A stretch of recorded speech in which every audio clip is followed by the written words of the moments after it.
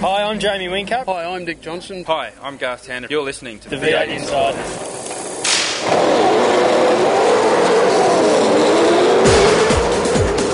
It's your weekly dose of V8 news on the V8 Insiders. Now here's your host, Craig Revell.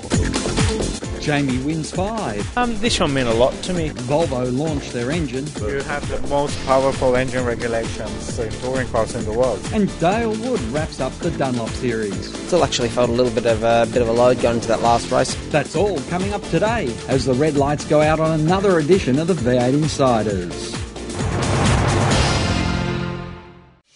You've taken the V8 to the races. You watch the action on TV. Now read about them in V8X Magazine. V8X Magazine, dedicated to just one thing, V8 supercars. Showcasing some of today's best writers and award-winning photographers, V8X brings you all the news and in-depth interviews demanded by today's V8 supercar fans in one action-packed magazine. V8X, the #1 magazine in V8 supercar coverage. Out now. Hi, this is Will Davison from the Pepsi Max crew for Performance Racing, and you are listening to the V8 Insiders. Here is the news brought to you by Nobrac Carbon Fibre Products. Jamie Whincup has taken out his 5th championship in 6 years. The Red Bull driver saying this year has been his most satisfying victory. This one meant a lot to me, to be honest. This one meant more than any other championship, without doubt. I was. And that's very unusual because you say you normally don't like to put one above the other. Yeah, absolutely. But this year all the cars are the same. You know, it was a completely level playing field. Will and Alex Davison talked about the last lap pass to give Will Davison 3rd place in the championship. Of all people, I had to pass my brother on the last lap to get into 3rd position on the championship. So I'd been fighting very hard for 20 laps to get close enough to him. And I did on the last lap, and it was a pretty big move to get underneath him. He was blocking me. He had no idea of the circumstances. So certainly pretty exciting stuff. And No, it was just another car on the track, and for most of that stint I pulled away from him, so I was pretty comfortable, but sort of lost the rear tyres a little bit. I think I might have been a shock, and the car was a little bit ugly the last few laps, so he caught right up to me, and without having all the info in front of you when you're in the car, I had no idea that the championship or his championship position was down to that one position. So I was just fighting like I normally would, and evidently he was on the radio hard saying, get him out of the way, or, whatever, asking if I could move over for him or whatever. Normally when I get those sort of instructions on the radio, I pull the bloody plug on it, so, but no one bothered telling me. But, in retrospect after the race, I'm glad that he got that position, and because it didn't affect my championship, and it was able to jump him up to 3rd place, which is a great result. So at the time I was fighting tooth and nail for my position. Yeah, well, you said you were blocking. Oh, only one corner. Only the only time he was close enough to pass was when he did. The rest of the stint he was miles away. So, and I blocked a bit, but there was still room for him to get down the inside. So I clearly didn't do a good job of blocking him. But once he started coming down, there was no point banging doors with him. He was in there. It was a clean move. It was. But he was, it was win it or bin it, I think, from his side. So it was good. I'm glad that he got his championship position. Craig Lowndes finished 2nd to his teammate, and on Monday night picked up his 4th Barry Sheene medal. Shane Van Gisbergen bookended the season with wins in the first race at Clipsal and the final race in Sydney. Our car and team's been really good on street circuits, and it seems to come a lot better with us. So just stoked to finish off with 2 podiums, and I think we ended up 5th in the championship, so that's my equal best. Nick Percat said that the Sydney weekend will provide him with a great advantage going into his first full-time season next year. Oh, these money can't buy miles. This is pure gold for me. I get however many sets of tyres we get this weekend. I get 2 qualifying sessions, 2 extremely long races in the toughest conditions that we really go to besides Adelaide. So this is absolute gold. So can't wait to get stuck into another few sets of new tyres tomorrow and keep learning about them and see what happens tomorrow night. Being an Adelaide boy. Tim Cindric was at the event as a guest of FPR. Cindric, the president of Penske Racing, said he was keen to come back to Australia when he had the chance. It's great to get the opportunity to come out here. Obviously, I've been to the Gold Coast many times, but never had a chance to come to Sydney. While officially he was overlooking aspects of Penske's companies and the Western Star takeover in Australia, The team's link with Ford in NASCAR and the worldwide launch of the Mustang also focused in on high-level talks with the American billionaire and potentially the FPR team. And perhaps if FPR can't be sold, then Dick Johnson Racing might also come under the interest of the very well-credentialed team. Volvo Engines was unveiled last week with Polestar and Volvo Motorsport reps on hand for the launch. Martin Persson said they're happy with the dyno results of the brand new V8 engine, and they have not looked at any of the performance figures of the current GRM engines. No, I mean we have benchmark figures, and then to be honest, I don't know if we have compared with any Gary dyno results. That I don't know of, to be honest, but I don't think so. I don't think he has a dyno, so no. We're actually down here meeting the team, learning more about Gary and the team, and there's a lot to learn about Gary, as you know, so we're doing our best for the moment. Alexander Marcheski said the thing he likes about the engine is very much an intangible. But there's one thing, and this is more from a personal, that has not a non-performance factor, but there's always this focus from us involved in the program on the sound signature of the engine. And we had a very iconic sound in the 5-cylinder race engines we had in the Super 2000 regulation. But I think this tops everything we have done before. Absolutely fantastic sound, this engine. Roland Dane said that even though the workload for 2014 is not as high as the past few years, he's not sure how much of a break the team will be able to take over the Christmas period. Look, the season dictates and the schedule dictates what we have and haven't got. So, this race is a week later than we'd really like, frankly. And in an ideal world, we'd finish in November. So it makes it hard to do everything that you need to do to close off the season, and from a sponsorship point of view and a car preparation point of view. But it is what it is, and we've got to be running again in the middle of February. So there's a limit to what we can do. But it certainly isn't as hard work as last year. Last year was incredibly hard work for every single person in the paddock, and some of the people, and you think of teams like DJR did an absolutely incredible job of getting on the grid at all this year, let alone to the test day at Sydney Motorsport Park. So next year will be easier for everyone, but by the same token, we won't lose sight of the focus that we need to try and win again next year. Dane expects that his company, Triple Eight, will be supporting 3 cars next year. 2 in-house and 1 customer. I'm not sure what the program will be next year, but for sure we will support Techno with Shane, which I think is their program for next year, and if it is, then we'll support that 100%. I'm a big believer in Shane.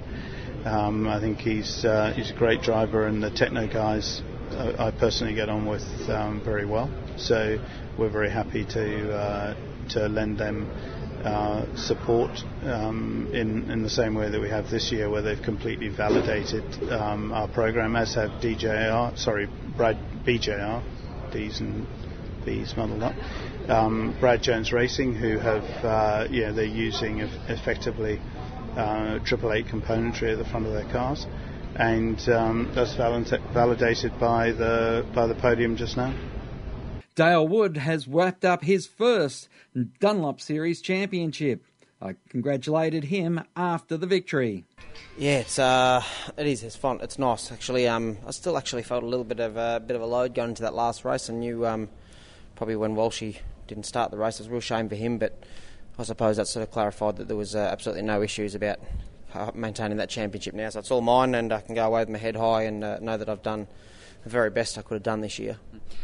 V8X magazine is now on sale with the new Erebus plan, the state-of-the-art Nissan workshop, James Warburton sharing his view from the top, and a fantastic Bathurst winners poster. The iPad edition is on sale now at Magshop, and for Android users, you'll find it at Magster. Hard copies are in store now. On this week's White Flag Lap, we hear from Jamie Whincup and Will Davison about their living arrangements. But up next after the break, Mark Fogarty and Lewis Isaacs will join me. I hope you'll stay with us.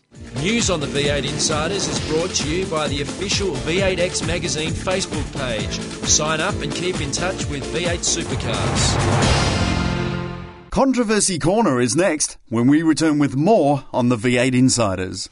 You've taken the V8 to the races. You watch the action on TV.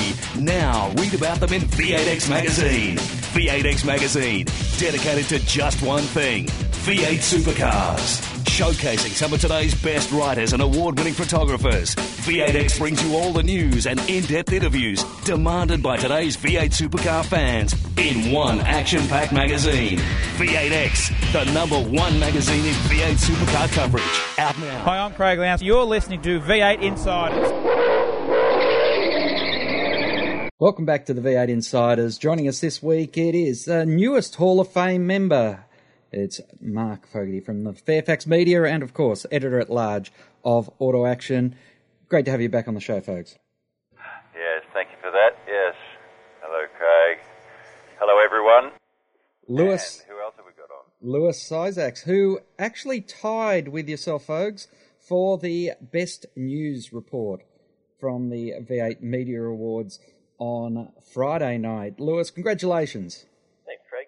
It was an interesting year in V8 Supercars, and I guess why don't we first talk about Jamie Whincup's 5th championship, because, folks, it puts him in rarefied air in Australian motorsport to win 5 championships at the top level.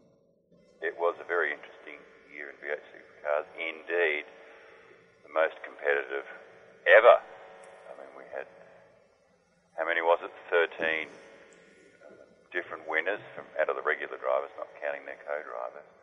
And certainly earlier in the season, when people were adjusting to car of the future, or as we now refer to them, new generation cars, there was a lot of instability and unpredictability. So to fight his way through with often not the best car, Jamie Whincup certainly, well, if there were ever any debate about whether he was already one of the all-time greats, that's certainly been dispensed with by him winning a record equalling 5th. And yes, it does put him in very rarefied company. And the scary thing is that at just 30 and at the peak of his powers, you would imagine he's going to go on and win more titles and, you know, set a new record on his own. Mm. And Lewis, I guess the big thing here is, for the casual observer, it's Whincup wins again. But throughout the year, it was never a sure thing. Really, up until Phillip Island, it was an open book. Yeah, absolutely. And I don't know if that reflected the season too clearly, because Jamie did win the majority of races. I think he had twice the amount of wins than the next best out there. But yeah, it is the same old story. Whincup, Whincup, Whincup. You're right there.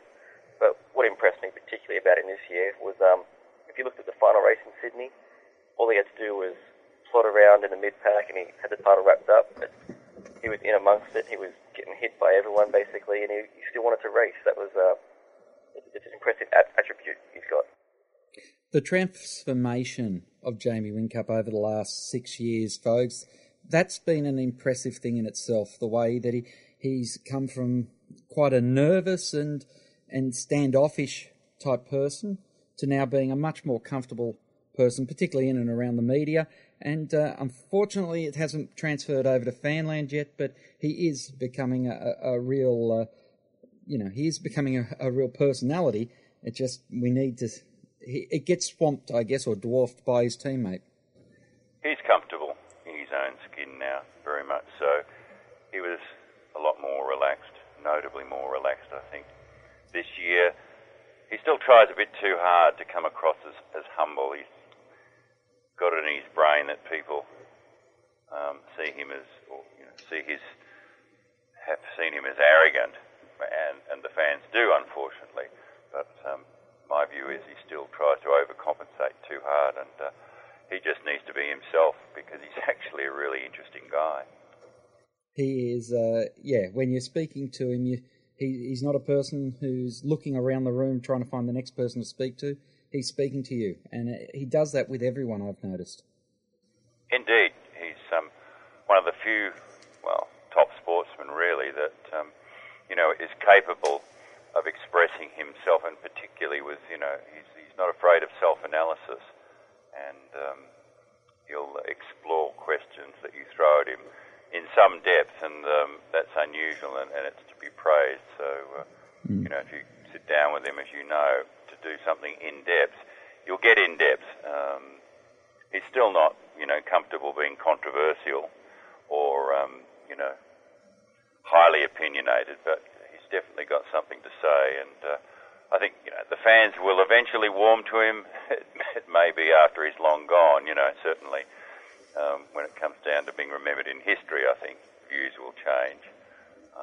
But, when it's a tough comparison. I mean, he's up against people like Craig Lowndes, it's his teammate, the ever-smiling, Craig Lowndes, who is by far the most popular driver. So, he is up against a tough act. And you go and win your 5th championship, Lewis, and you can't even get the Barry Sheene medal at the end of it. Yeah, you wonder what else he's got to do. On track, he's ticking all the boxes. We saw at Winton when his car broke down how desperately he loves being out there. He was quite upset that he couldn't race and made a big mention of that. And yet he's still not popular. And I think, as folks touched on, he's beating Craig week in, week out, and Craig's a good guy, and I guess that by default that makes Jamie the bad guy. And the criteria for that Barry Sheene medal are all wrong anyway. It's supposed to be the best and fairest, but it's it's just being not judged properly, and it doesn't even have the right name. Really, it's V8 Supercars. Best and fairest. It's not supposed to. It is. It's clearly influenced by personality, and that's not best and fairest. And it really should be, if it's going to be called anything on that basis, it should be, the criteria should be restructured to reflect that, and it should be called, the obvious one would be the Peter Brock medal. But CAMS has appropriated that for their own purposes, and good luck to them. But I think they need to sit down with V8 Supercars and work out, because I'm sorry, I've never believed that naming the best and fairest medal in V8 Supercars after Barry Sheene, who was a British motorcycle racing icon, it's just, it's not right, and it's not appropriate. Well, I guess there is a few awards throughout the supercar world that don't make sense to many, but it's interesting, Lewis, that we have seen this year more winners than ever before, and we've seen a gap completely closed because it's all brand new material, brand new equipment that they're using.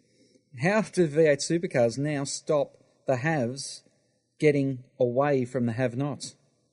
Well, I don't know if you can. I remember speaking to Jamie last year, and he said at the start of the year we'll have 60% of the car understood, and by the end of the year we might be at 90. I'd say Triple Eight and Koa are probably that far advanced now that it's going to be difficult for anyone to catch up. I know parity is the big issue that everyone's spoken about all year. I don't know if that's the solution immediately to solving this, but closing the gap, I don't know if you can. HRT tried that, but they brought in Adrian Burgess for next year, but one man's not going to make that much of a difference immediately. And of course, whilst the gap's closed, folks, it is an opportunity then for the have-nots to capitalise on it and get a return for money. But maybe the gap's not going to go as wide, because by some counts there could only be 25 cars on the grid, and I know V8 Supercars are hoping that it doesn't drop below 26. Well, it's very likely, it's almost certain that there won't be the full complement of 28 cars, and yes, it could be as low as 24, somewhere in the middle is most likely, and it's pretty significant, I think, that in the end this year it came down to the usual suspects anyway. The championship was fought out by the two 888 Red Bull Racing Australia drivers and the two Ford Performance Racing Pepsi Max crew drivers. So in the end result, nothing changed. Once they got into their stride and got their heads around the new cars, the two top teams took control.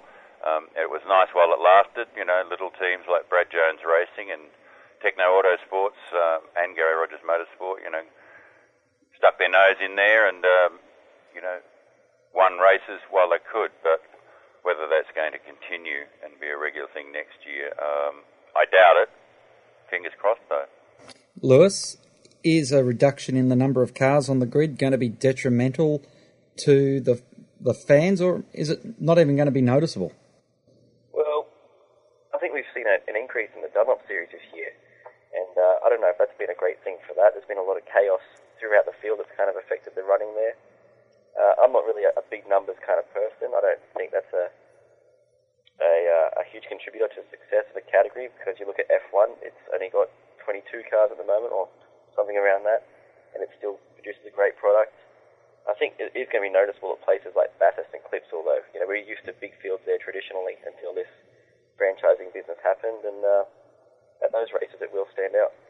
Look who we're going to be missing, though. Like, does anyone really care? I mean, essentially they're parked on the back of the grid anyway. So I'm sure they care. Well, they don't care enough to go again, do they? I mean, they can't. I'm being a bit flippant. But no, essentially, we know who we're talking about, and, there are a couple of teams and a couple of drivers who, I'm afraid to say, won't really be missed. The quality of the field is strong enough that even if it were only 24, it's not going to make a blind bit of difference to the racing. But I agree with Lewis that where it will look a bit odd is Bathurst, and that's where V8 Supercars and the top teams have got to take a close look at that, and take a close look at, maybe introducing some rule where if you're at a certain level in the championship, you have to run extra cars there. It's going to be an interesting one, which we'll certainly watch as it develops into 2014. Well, there's just not enough money around at the moment. No, that's All exactly teams right. are struggling, so it's I'm amazed it's taken this long, for a couple of the bottom teams, or the struggling teams to fall by the wayside, and they're not alone. There are teams much further up the grid who really are struggling for money. So the sports has to address that, and it is under the relatively new CEO James Warburton. Got to get more money flowing back into the sport. A better TV deal for 2015 onwards is the basic requirement, and then bring more sponsorship in so that the V8 Supercars can again start paying an end of year distribution to the teams, which they're at the moment they're budgeting not to get anything, like they didn't get anything this year at the end of the season. Although if a couple of teams drop off, they might get something just because there's a bigger share for everyone. That's right, and let's not forget, Tony Cochrane often said to whoever raised it with him, V8 Supercars is the biggest sponsor of the V8 Supercar teams. And unfortunately, a lot of the teams were using that business model as their modus operandi. Of course, it's safe to say that Triple Eight went out there and made sure that V8 Supercars and their rec payment wasn't their major source of income, and that's why they've been reaping the rewards so often financially on and off the track. Yeah, but the teams have only got themselves to blame. They voted for the Archer Capital takeover, and once they reduced their shareholding by more than half, they were always going to get a lot less money. So that the glory days when they were getting each racing entitlements contract holder was getting $750,000, $800,000 bonus at the end of the year. That was always going to shrink back, even with subsidies for a while, to well under half of that. Well, it ended up being absolutely nothing. Well, I don't even think they got subsidies, did they? Well, they were supposed to. As part of the Archer takeover, they were supposed to get a bit extra, in compensation for a couple of years, just to sort of top it up. In terms of their end-of-year distribution, or their share of the profits, in other words, just as they were supposed to be getting, an extra contribution as well to help pay for the switch over to Car of the Future. But they'd all disappeared with the shrinking revenues of the sport. I mean, Supercars, they're not broke; they still make money. They're just not making enough to be paying out, dividends to the teams, as it were, and other things like that. And also don't forget that you mentioned Tony Cochrane. Back in his time, there was actually a mandate, if you like, to reduce the field anyway. Their long-term plan had always, under Cocko, had been to reduce the field further from 28 down to, maybe around 26. Basically to just increase each team or each license holder's share of the pie. So it's kind of, that aim is being fulfilled, but maybe just for the wrong reason. And Lewis, just ahead of the break, the critical thing in that is it comes down to where the contract number is set. And that's critical. If V8 Supercars have a contract that says they have to have 28, 27, 26, 25 cars on the grid, they are going to ensure that they've got that number of cars, because then other penalties will apply. Yeah, but you have to wonder what's in it for those guys that will be making up the numbers. We had a chat to Tony D'Alberto at the end of Sydney, and he said he could run his team on, on a much tighter budget, but if he's running around the back and he's not going to attract any sponsors doing that, and that can be the same for anyone. So V8 Supercars can try they like to get these guys across the board, but what's in it for them if they're just going to be plodding around the back? Exactly. Guys, need to take a break here on the V8 Insiders. Plenty more when we return. You take in the V8 to the races. You watch the action on TV. Now read about them in V8X Magazine. V8X Magazine, dedicated to just one thing, V8 Supercars. Showcasing some of today's best writers and award-winning photographers, V8X brings you all the news and in-depth interviews demanded by today's V8 Supercar fans in one action-packed magazine. V8X, the #1 magazine in V8 Supercar coverage. Out now. Hi, I'm Alexandre Prema from the Fujitsu JRM team, and you are listening to the V8 Insider. Welcome back to the V8 Insiders. Joining us on the line is the winner, the joint winners, in fact, of the best news story of 2013 from the V8 Supercar Media Awards. Mark Fogarty, V8 Supercar Hall of Fame member for the V8 Supercar Media Association. I should clear that up because there's a couple of them, isn't there, folks? And also Lewis Isaacs. And guys, interestingly, both your stories came before the pre-season test, which you won the award for. Lewis with the story about Shane Van Gisbergen coming back into the sport, and Fogues for Dick Johnson Racing having trouble getting two cars to the grid. We end the season with Shane Van Gisbergen winning the first and last race of the year, and Dick Johnson now with two licenses secured, and he's probably in his best financial position for a couple of years, folks. It is a strange turn of events that you wouldn't have predicted before the start of the season. Dick Johnson Racing was going through yet another financial crisis, and it was so dire that the team almost didn't make it to the pre-season test, and it only got there with one car, and it was very close to not making the first event, the Clipsal 500, but it was saved at the 11th hour when it was on the brink. And yes, with Shane Van Gisbergen, he suddenly, having announced that he was retiring or stepping away from V8 Supercars at the Sydney 500 last year, suddenly bounced back, and but caused a lot of trouble since. And there has been and there is ongoing legal action that has taken some twists and turns, and basically Erebus Motorsport, which took over SBR, is still fighting a legal action against Shane Van Gisbergen. I think they've given up on trying to stop him from racing, which is something they tried on a few occasions throughout. It didn't work very well this year, did it? It didn't work very well this year, did it? Not yet, but it goes back to court next week, I think. All the parties involved are very reluctant. Well, they refuse to talk about it in detail, but the court documents I've seen is that it's going back to the federal court in Sydney next week, late next week.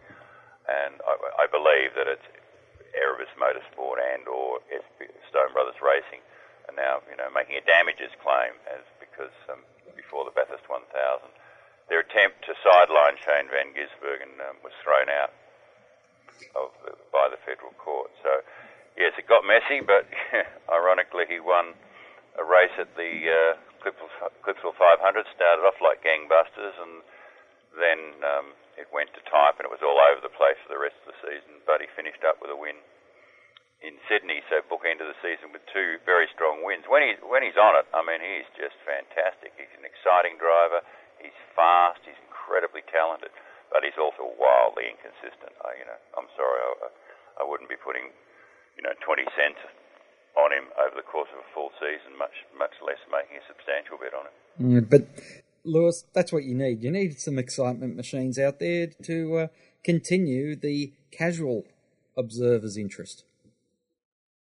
Yeah, and that's what Shane is. He's that loose kind of guy. We see him drifting around. His narrative this year is quite interesting. Obviously, he did make an error about how he went about his business, but his results at Clipsal did kind of shut a lot of people up. And at Sydney, he was just excellent. He was just on the Saturday when he scored the podium, he was fairly circumspect. But on the Sunday, it was all him, and he was just unreal. And folks, we keep wanting a driver to wear the black hat, but when he wins the first race of the season, then says he's not going to speak to the media because he's already spoken to the media, and everyone else who didn't work for the media that he'd spoken to, well, they weren't real pleased with him at that point. No, he has a lot of work to do on how he presents himself, and his image took a beating because, a lot of people, everyone in the paddock, went to a great deal of trouble to farewell him and wish him well, because, there was a story being put around that he was having some personal problems.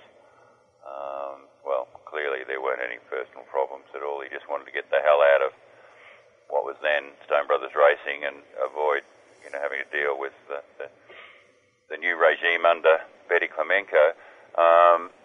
So all these stories were spun around, why he was leaving and how, it enabled him to get out of his contract. But it was all just a ruse, He'd already pretty much had a deal lined up to switch with Holden's assistance over to Techno Autosport. So, it was his fault that he's had a poor image out of this. One man who was at Sydney was Tim Cindric, the president of Penske Racing, and you often wonder when a high-profile person turns up at an event like that, is the speculation, a wish and a hope, Lewis, that Penske Racing might be involved in a financially struggling V8 Supercar series, and when I say that I mean team land, not series land, or is there really a move by the multi-billionaire to get involved in Australian motorsport? Well, I think I'm going to defer to Fogues on this one, because he seems to have the insight on what Tim Cindric was doing in Sydney. He wasn't having a holiday, I can assure you of that.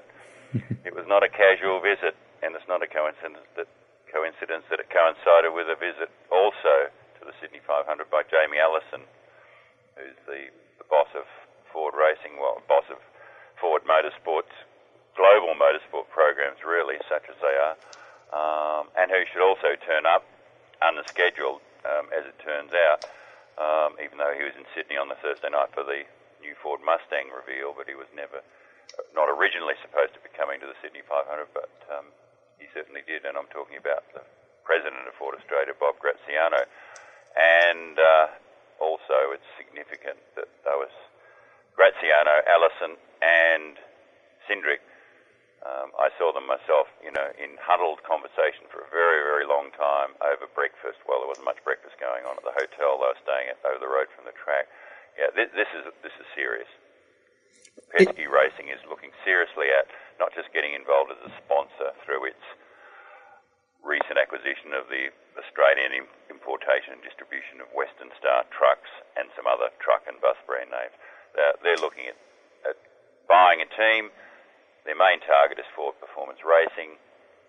If that doesn't work out, they've had talks already to buy Dick Johnson Racing, and this is all serious, and it's all wrapped in with Penske Racing's tie-up with Ford in the NASCAR Sprint Cup in the United States, and Ford in Dearborn getting involved. If Roger Penske gets involved in V8 Supercars, Ford headquarters will tip in some extra money to support Ford Australia's backing of the factory team. So it's big stakes. It's not wishful thinking. moves are definitely afoot. And the other critical thing about the Penske organisation, Lewis, is they not only own, many different racing formats and teams, they own racetracks. And if we have a situation which certainly got some traction over the weekend with Holden's future and manufacturing future in Australia being in jeopardy, if we were to have a Mustang, a Camaro, then had an S60 and a C-Class or a Mercedes, and along with an Ultima, then you have got 5 race cars all sold in the United States market, and the second race, which Austin wants to make it viable to have the V8 supercars back, also becomes very attractive as well. Yeah, I actually spoke to Tim about the potential of V8 heading for the Detroit Grand Prix, and he said it's the perfect situation to pair up IndyCars and V8s. Obviously, there's a bit of history between the two. IndyCars coming to Surfers Paradise here, and a number of the current field racing in V8s. The scheduling makes perfect sense. Obviously, we're not going back there next year to Austin, but the late May/June time of the Belle Isle Grand Prix, and when we race in Austin this year, it's the perfect way to get two things done at the same time. And that's critical for any overseas race, is having it doubled up, folks. Yeah, it's the idea of racing on the support car for the Detroit Grand Prix, I think has legs. I'm yet to be convinced we'll ever go back to the circuit of the Americas, but Penske, if he gets involved, is a powerful figure, and if he's interested in something, he's so respected that it will get attention. So the Detroit Grand Prix is a logical one to look at. Roger Penske doesn't own the Detroit Grand Prix, but he's the driving force behind it, and Penske Corporation does put in a lot of money, but it's in partnership with the city of Detroit, and others like General Motors is a big sponsor of it. And in fact, Penske doesn't actually own racetracks anymore. He used to have a stake in California Speedway in Fontana, but he's out of that, and he used to have a stake in Michigan International Speedway, but he no longer has a stake in that either. He's pretty much got out of that. I thought he had Road America still. No. No, okay. No. To my knowledge, he's not involved in racetracks anymore. It's just Penske Racing, which has all been centralised down at Mooresville in North Carolina, near Charlotte, the heart of NASCAR country. That's where the IndyCar team and also the NASCAR team runs out of. So it's a big operation, which at times has encompassed also, sports car racing programs. But so Roger Penske he heads a multi-billion-dollar corporation that's huge in North America in automotive retailing. Hundreds of dealers, and also truck leasing through what was once the Hertz truck leasing brand, is Penske now.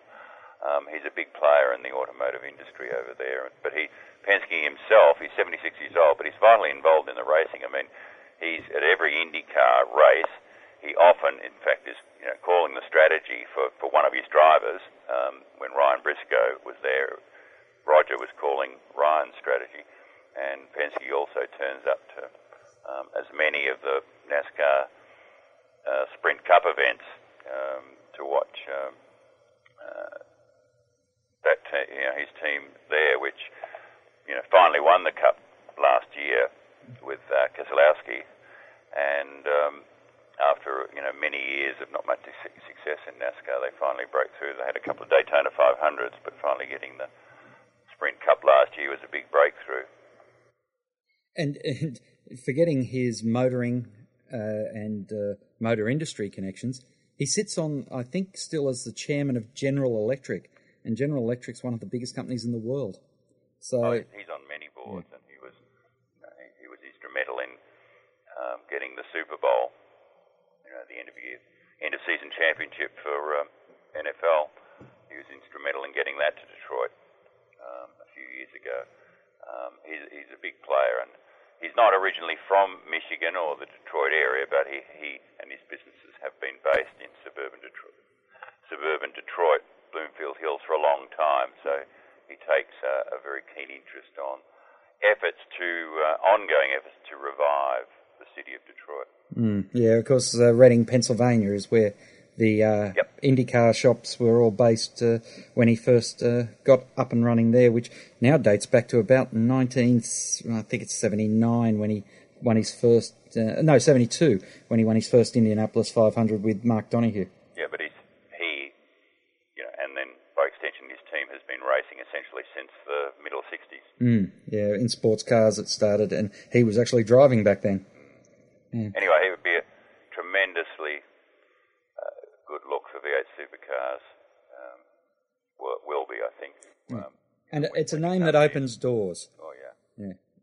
Opens doors at business tables, worldwide, and this is what the sport needs, isn't it? It needs those, what they call in America, the ma and pa corporations to start opening their doors and wallets. The only downside is it's another, well, it might go the full cycle if he ends up buying FPR, which originally was owned by ProDrive, which was UK-based. It would be another foreign, ownership of a top team. But how good would Rod Nash and Rusty French look? Buy the team that the internationals wanted to get out of to sell it to an even bigger international. That's almost Channel 9 and Kerry Packer-esque. Yeah, Packer buying back at a cheap rate his network from Alan Bond. Yeah, well, it would be well timed because I think FPR is looking down the barrel of a tough year again financially in terms of enough sponsorship to meet their budget. So if they're offered a good deal, I'm pretty sure that Rod Nash and Rusty French will be happy to take it. Well, gentlemen, a pleasure to catch up with you as always. I hope you have a great Christmas and a very relaxing New Year. Thanks, Greg. Appreciate that. Thanks, yes, mate. Yes, Lewis and Craig both have a great Christmas and New Year, and I'm sure we'll all be back to do it once more next year. And, of course, season's greetings to all the listeners. Hopefully they'll all be back next year. Very important. They are going to keep joining us. We'll go right through the Christmas break as well on the V8 Insiders. White Flag Lap is up. Well, yes, the show is definitely. Yourself, mate. The White Flag is up next here on the V8 Insiders. To ask a question of the V8 Insiders, just email them at v8insiders@sportradio.com.au. Stay tuned for more. You've taken the V8 to the races. You watch the action on TV. Now read about them in V8X Magazine. V8X Magazine, dedicated to just one thing, V8 supercars. Showcasing some of today's best writers and award-winning photographers, V8X brings you all the news and in-depth interviews demanded by today's V8 supercar fans in one action-packed magazine. V8X, the #1 magazine in V8 supercar coverage. Out now. Hi, I'm Jonathan Webb from Techno Autosports, and you're listening to V8 Insiders.